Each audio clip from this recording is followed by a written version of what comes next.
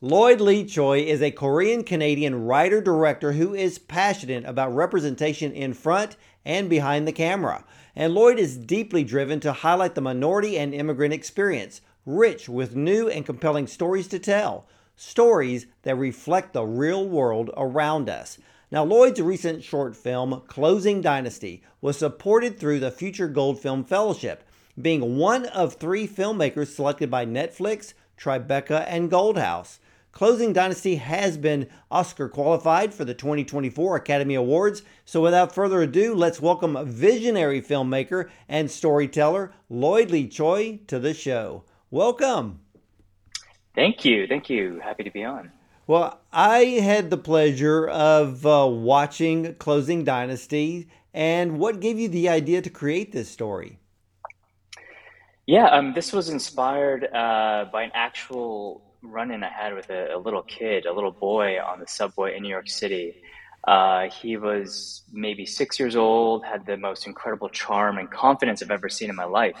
But he was by himself, and he tried to hustle me for money, try to get money out of everyone on the subway car. And so he always stuck in my head. And when the time came to write the script and come up with the idea for this application to Netflix and that film fellowship, he just popped in my head immediately. And I had to write a story about him, what his life is like, what he's about. Um, and that's where it came from. You know, was this 6-year-old actually on the subway by themselves, no parents? He was. It was a shocking image to see, and as you know, like just hundreds of people everywhere, packed train, and he felt very comfortable. Like he wasn't scared. He was very confident. He kind of owned, the surroundings. He owned the car. This was his kingdom, and I just found that so incredible. Also heartbreaking. You wonder what his backstory is, right? You want to know more about him. And yeah, when I was writing, I just kept thinking, why? Why is he doing this? What is his life like at home? Yeah, yeah. So the real run-in was with a boy, but in the film you have a little 7-year-old girl. Why did you make it a girl? Mhm. It was through the casting process. I did spend a good 4 weeks trying to find a little boy to represent the kid I met on the subway. I just couldn't find a little actor who could hold the film, who had that natural charm and confidence that I wanted. So very last minute, I told my casting director, let's just open up to little girls. Let's just see who we get. And immediately we found three incredible options, but Millie, the little girl we cast, she just had this incredible energy, this infectious charm, and naturally she was precocious. She just was curious about everything, and that's the personality we want. Um, and so I felt we got lucky. It was very last minute. So for her, this wasn't really an acting stretch. I mean, it was. She had to swear in the film, and she never swears. So that moment where she had to swear a little bit, we had to talk to her mom and make sure it was okay. And her mom, who was on set with us every day, she just told little Millie, like, this is not you swearing, this is Queenie, the character, swearing. So it's okay to swear. Um, but this is her first film. She's never really acted in a full narrative film before, and she was incredible. She was like this consummate professional. She was in and out of character when I called action and cut, and yeah, she was incredible. You know, she that is interesting that this is her first film because she comes across like she's done this before. Mm. And I mean, when you were doing the casting process, uh, was this her first audition for anything? I think she's done a few auditions. Yeah, she's been wanting to do this. I think she's been in a print ad before. She's has taken a few steps to get into acting, but this was her first actual role where she's a character. She has lines of dialogue. We traveled her from LA to New York. She's never been to New York, so we flew her in the day before shooting and put her in wardrobe the day before, and we were just right at it very quickly without much prep. Yeah. Well, she portrayed some very strong street smarts in the film. Did you have to teach her that? No, that was her off the bat. There were moments where we're filming and we put the camera a little further away and had actual real people interact with her. Some of these moments that you see on screen are real moments. And she's selling things, she's hustling people, trying to make a buck, and she actually made real money. I think we counted.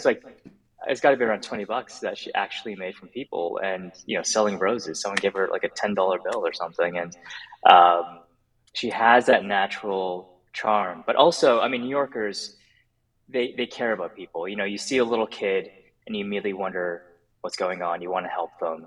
So we had a lot of moments where real people were coming up to her and saying, "Are you okay? What's happening? Do you need help?" But she just points to us in the far background with the camera. It's like, "Oh, we're just making a movie." Well, that was a good thing because it Yeah. with the film, I mean, there are so many elements besides Queenie. I mean, there's the location, there's the movement to different locations within the city, her interactions with different people. Oh my gosh, even from the subway to the streets. I mean, you had this orchestra of numerous elements that fit so well in creating your story because your film is very artistic in so many ways where I'm not going to watch a film point blank or just look at it from the surface. There's reasons why filmmakers do certain things. I mean, for you, how would you describe your film as a whole? I think it's very much a simple snapshot. I wanted to follow, this kid I met in real life and just wonder what his day was like. This was a school day. This was a Wednesday. Why is he out here doing this? But also, I want to be somewhat of a charming film, a snapshot that is not too judgmental, that's not trying to dig too deep into something. I want it just to be an everyday moment in her life. Um, and not make judgment or force a message. I think that was the key thing. Uh, yeah, and again, it's like it's a little bit of a love letter to the city and the people, and sort of the energy that the city evokes so easily. Um, and one thing I don't often see is the city from the point of view of a little girl or a little kid. And it's always gritty and it's very harsh and kind of dangerous. And there's elements of that in our film, but I never wanted that to feel like it's always oppressive for her. You know what I mean? And so I Yeah. wanted this to be the sort of magical journey through the city from this kid's perspective. And from her point of view, we kept the camera very low the entire time and seeing the world from a 4 foot kid's height. And it changes everything. It's kind of amazing to see it from that point of view. You know, it does change everything. And if a lot of people actually did their homework in the art of filmmaking, I believe it was Alfred Hitchcock was the one that learned how to take the camera and let's say if you're outside shooting a scene, they would dig a hole and Mm. lower the camera because the camera angle tells the story. And like you said, you brought the camera low. She's 7 years old. Like you said, she's barely 4 feet tall. And to see the city and its happenings and its people from her perspective is just a brilliant move. Yeah, if we had a lot of discussions early on of like, how we shoot this film with my DP, Chris Liu, my cinematographer. He was, very early on were those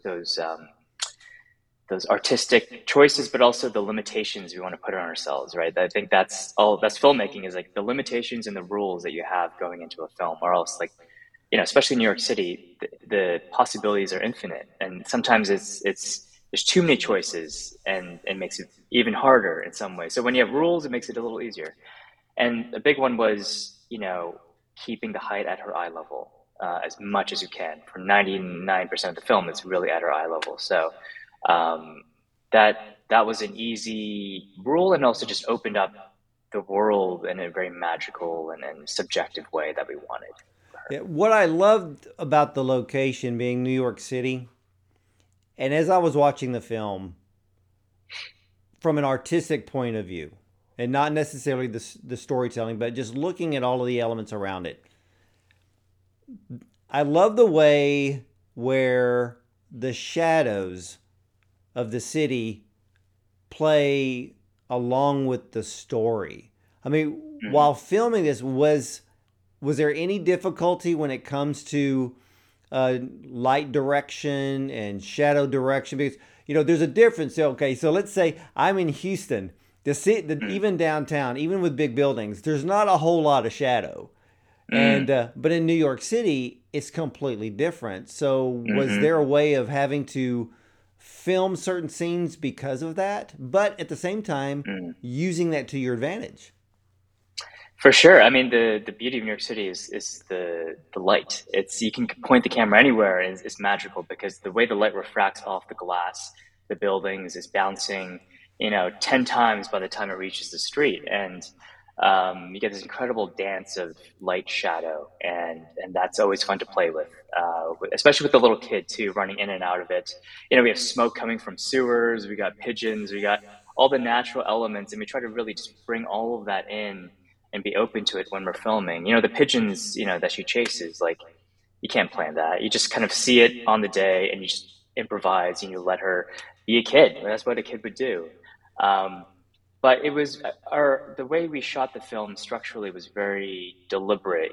For me, it's like she's a kid from a lower working class family, and you reveal that later on. But for me, I wanted this idea that she starts in the underground, goes to the surface level, and then when it's the most dangerous, she goes to up the steps. And each layer of the film, she's going up, making more money and progressing up the ladder in her own mind, right? But also it gets more dangerous, and that's when the climax of the film happens. Is it's on the second floor of a brownstone, of a very wealthy, affluent brownstone. And I want to, like the city rat she is in the subway to the street level to the brownstone. It was very intentional to show that progression. Then that was really the most intense part of the film. And I don't want to give anything away because what I liked about that particular scene is it makes the audience think back to one element of the film where she's selling the flowers. So there's a Mm-hmm. link between one scene there and then to the brownstone, which I Mm-hmm. just really thought was great because Queenie, she had a sense of knowing that there was value in certain things. Mm-hmm. It's more like when she found the fake diamond and then had to go, and which I thought was a really funny scene.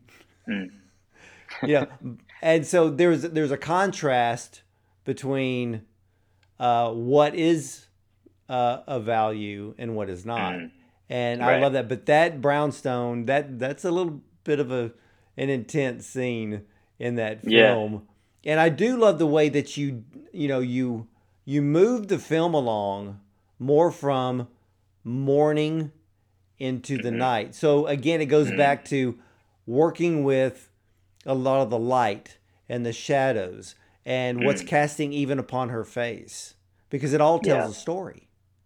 For sure, and it's a bit more dangerous too when you put the shadows in there, the lights, and just feeling a little bit of tension and danger as she walks into this open house essentially. So yeah. Well, when you're sitting in the editing room and you're going through all the footage, did you Mm. see anything that surprised you and just kind of gives you the thought of, oh, we could have never planned that?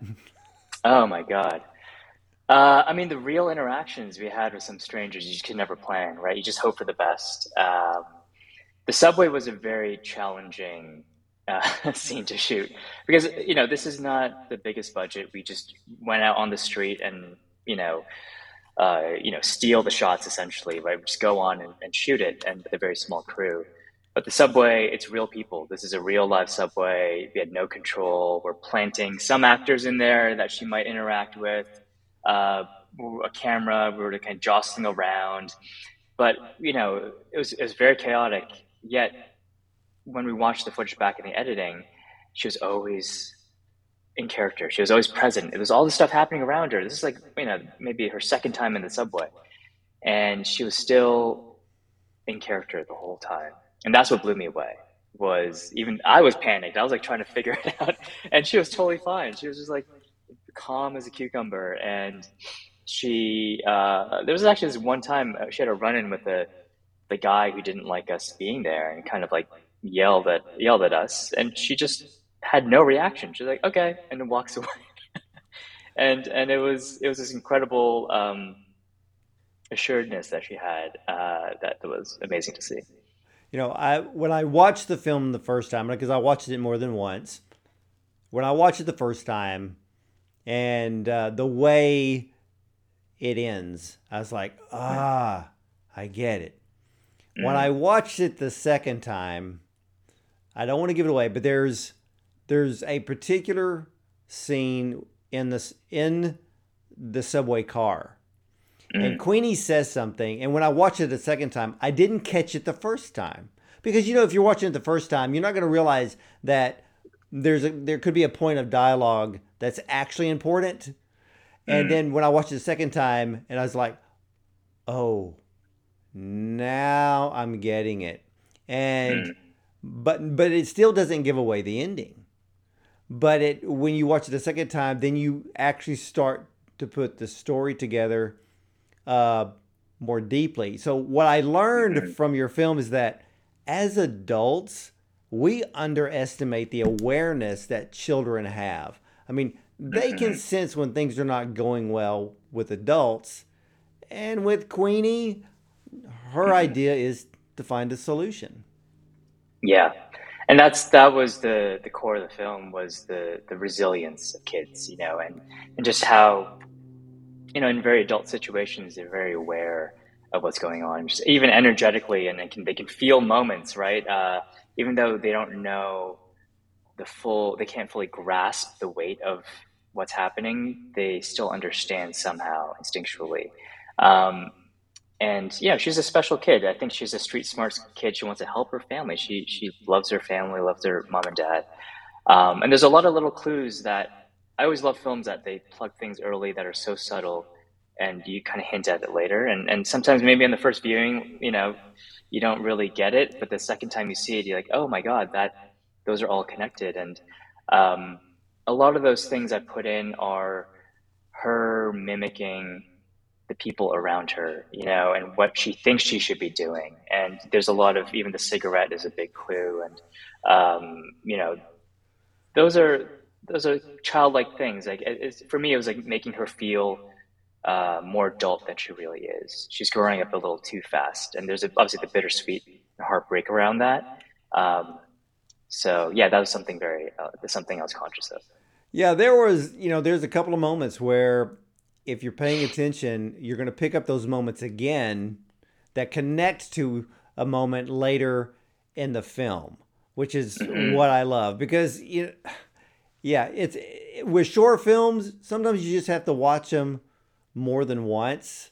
Because your film, not only is there a compelling story, it's very artistic from the point of view of the cinematography. So when I went back, I think it was the third time I went to watch it again, because I was kind of breaking it down. Who did the music scoring for this film? Because it was so fitting for the story and the location. I mean, the score was so 1920s, 1930s, which just fits New York City. Yeah, we had an amazing composer, Charles Humanry, and it's a mix of composed music and music that we found, but that evoked that certain tone that I was listening to while writing the film, actually. And it's that weird middle ground of nostalgic and heartbreaking. I don't know. It's a weird. It fit it perfectly. I can't. It's hard to explain it. But when you watch it, it just naturally fits. But it's also not too it's not too melancholy, if that makes sense. No, It still it's not moves, there's a charm. Yeah. yeah, and it was funny was is I didn't pick up the music score or really pay attention to it Mm, until Queenie was leaning up against that fence and she was kind of playing around with a cigarette and mm, holding it and trying to see, kind of act like a grown up. And then that's when mm, I kind of paused it, I rewound it a bit, and then I'm like, mm, let me listen to that score because I'm like, because the film being modern day, mm, but New York City just evokes the past every mm-hmm. single day. Oh yeah, yeah. It's just something you feel the history, you feel the nostalgia in New York, which is why I love it.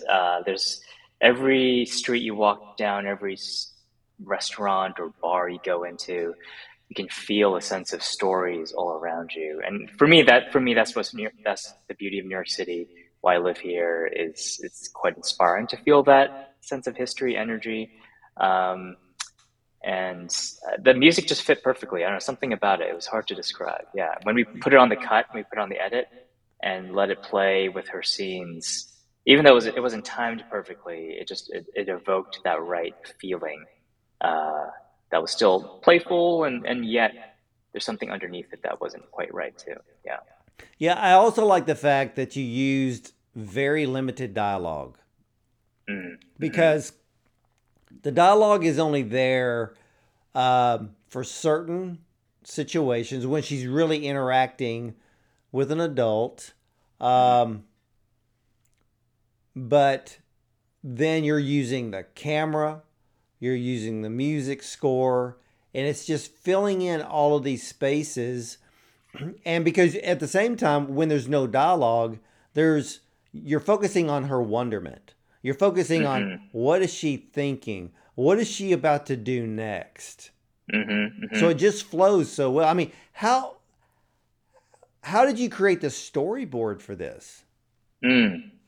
Um, we just had a shot list going in. We didn't want to be too prescriptive. You know, we knew we needed certain angles in these moments specifically, but with kids, you kind of want to be open. You want to be fluid. You don't want to. They have a mind of their own. They have certain ebbs and flows of energy throughout the day, and so you just kind of want to be open to having to change things if you have to having to adapt. You're working with her. She's not a, an incredible performer, but she's also still a kid, right? She's gonna have moments of tiredness and lulls, and um, so you really have to be open to adapting a scene to what she's able to do, what she's willing to do, what she's capable of doing, and what she wants to do. I think is a key thing. Um, but yeah, it's being fluid. I think is the number one thing for the kid. Well, did the lead actress need to take naps? There was one day it was cold. She's from LA. She's from California, and I think it was like a third day, and we're shooting in the springtime, uh, and it was just like it was freakishly cold for some reason that morning, and we bundled her up, but she just didn't want to do anything. And I get it. Like if I grew up in California, I suddenly felt cold for the first time. So it took a few hours to warm her up, but she got there. And it's always funny, like when you're in the moment, you have to remember she's 7 years old. Like she is a kid. You want to. For me, it was so important for her to have a great experience filming this. She's always having fun. This never feels like hard work. There's moments where we all get tired, but you still have to bring her back to make this feel like it's playtime. I always want her, and I think she will always remember this experience as a very fun moment. And it was hard work, but it was worth it and gratifying because it was hard work. Um, so it's been fun. Honestly, it's been very fun seeing her grow up over the last year and a half. It's been, I don't know if you have kids. I don't have kids, but it's the harshest mirror of time, and you cannot. Always that constant reminder. So every time I see her at a festival, every month or every other month, she's growing up. Her teeth fill in. Her vocabulary changes. Her little mannerisms change, and I can't imagine being a parent seeing that happen every month.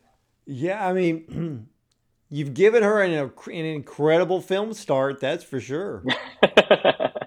Yeah, yeah, I hope so. She's a star. She's incredible. Well, what would you like the audience to leave with after seeing your film? Oh man, I mean, there was never an intentional message I wanted to say. This is for me. I always like films that are just very character driven, that are a snapshot into someone's life.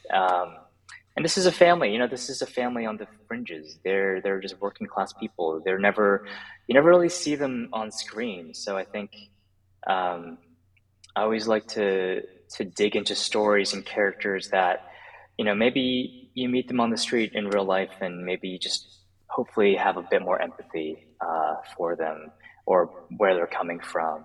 And I hope with all my movies I can do that a little bit for people. I mean, how does it, for you, how do you feel to have an Oscar qualified film? It's exciting. I just want people to see it. I want people to experience the magic of Millie and her performance as Queenie. Um, we've had an amazing festival run. We started our festival run in February in Berlin, and we we won seven awards now since then, and we've had this incredible stretch of festivals you can't ever predict, and we're just very happy. And whether or not it qualifies for the Oscars for us is just the more eyes that see it, the better. That's all it is. So the word Oscar is not making you nervous. No, no. For me, it's obviously it'd be incredible. But as a filmmaker, I think for me, it's the process of making. I love it because of the process of making it. Obviously, the festivals, the accolades are always nice and incredible, and a nice cherry on top. But I never remember that. I always actually remember the process of being in the street at 7 in the morning, filming with Millie. Um, and those are memories that I hold on to and stick on to more and cherish more. Well, it's a beautiful film. And I mean, what's next for you? Hopefully, making my first feature film. So that's in the works. It's based off actually another short film I shot last year, and it's moving along. Hopefully, shooting in March, and very excited to jump into that feature film land uh, and prove to myself that I can do it. That's really what it is. Now, is that the one, is it Same Old? Same old, yes, yeah, yeah. It's based off same old, and it's it's it's a simple it's an expansion of that story. There's actually a lot of Closing Dynasty in the feature film spiritually. There's an element of the daughter in the feature film that I took a lot from Closing Dynasty. So when you watch a feature and you watch both short films, you're going to see there's a lot of connection with that. Well, with the film Same Old, that was 2022. Yes. And wasn't that one of only nine films, U.S. films, that actually made it to the Cannes Film Festival? Yeah, that was 2022 in May. Yeah, just last year. It's crazy. The year has gone by fast. Um, that was it premiered as one of nine films in the main competition, the only U.S. film, and it was my first ever film festival. So it was a crazy experience, and opened a lot of doors and changed my trajectory for sure, and very grateful for that experience. And then at the same time, though, I was already filming Closing Dynasty. So when I got the news for Cannes, I was in the middle of production for Closing Dynasty. And yeah, at first I thought it was a scam. I didn't answer this random foreign number for 3 days, and then he just because I was shooting, I kept declining the call, and the programmer at Cannes emailed me saying you should pick up your phone, and I picked up the phone on the next ring and found out. That's actually incredible. I mean, Cannes is like the epitome of the film festivals, and I've heard this Hmm. from others where they get contacted. Even some that appeared at Tribeca this year, they were contacted and they're like, is this real? Is this a Yeah. scam? And then they have to remind themselves, wait a minute, we submitted the film, so maybe it is Yeah. real. So, Yeah. It's crazy. People don't realize the small percentage it is to get into any festival. It's crazy because short films is a weird world where there's so many out there. There's thousands that are submitted to every festival, some three, 4,000. So to be nine of 4,000 or whatever, or 30 of, it's pretty, the percentages are insanely small. And when you put your heart into something, you hope for the best, but you can never predict it, right? You never know the mood of the programmer watching your film at that time. And then I think for features, it's a different landscape. If you have a star, you're very likely to get in, or and there's less films out there. So short films is a pretty cutthroat. It's a well, pretty you cutthroat bring up a world. good point because how far in advance does one submit a film? Let's say if it was Cannes, Mm-hmm. Vienna, maybe it's Palm Springs, Sundance, or Mm-hmm. Tribeca. How far in advance do you have to submit? It's pretty far in advance, like six months, I think. I think we submitted uh, same old into Cannes in like I say November, October, and 6 months ahead. For Closing Dynasty for Berlin, that was in I think September that we submitted. So you have to wait a long time and you risk it. You have to decline some festivals, hoping for the big one, because they always want usually world premieres. So it's a we feel very lucky. Both the teams that made both films feel very, very lucky that we had this run, and um, just trying to take that momentum to make the movies we want to make. Yeah, it's a very high honor to be accepted. I mean, just this year in Tribeca, I think there was over 8,000 films submitted and only Wow. about 2,000. Of course, there's numerous categories, Oh and to yeah. have 2,000 Crazy. accepted because it was also an Oscar qualified festival as it Right. usually is. So, ladies and gentlemen, if you're looking at becoming a filmmaker, just know there are high honors ahead and there's timelines to follow, but you're not going to be the only one on the block. But boy, when they give you that phone call, it is something Yeah. extremely special. And ladies and gentlemen, Closing Dynasty, this is a story of Queenie, a precocious 7-year-old. She brims with confidence and swagger. She fearlessly scours the subways and the streets of New York City, searching for ways to make a dollar. She's relentless and unstoppable. But as the audience follows a day in her life, we ultimately wonder what Queenie's true intentions are and why this little girl is working so hard on a school day. But when you get the chance to see this wonderful film, you'll find out what those true intentions are. So, no spoilers here. So, Closing Dynasty left me with a feeling that we should never take children for granted. They are smart, and we need to be smart enough to know that they learn by example. And Lloyd, I want to thank you so much for sharing your Oscar qualified film with us today.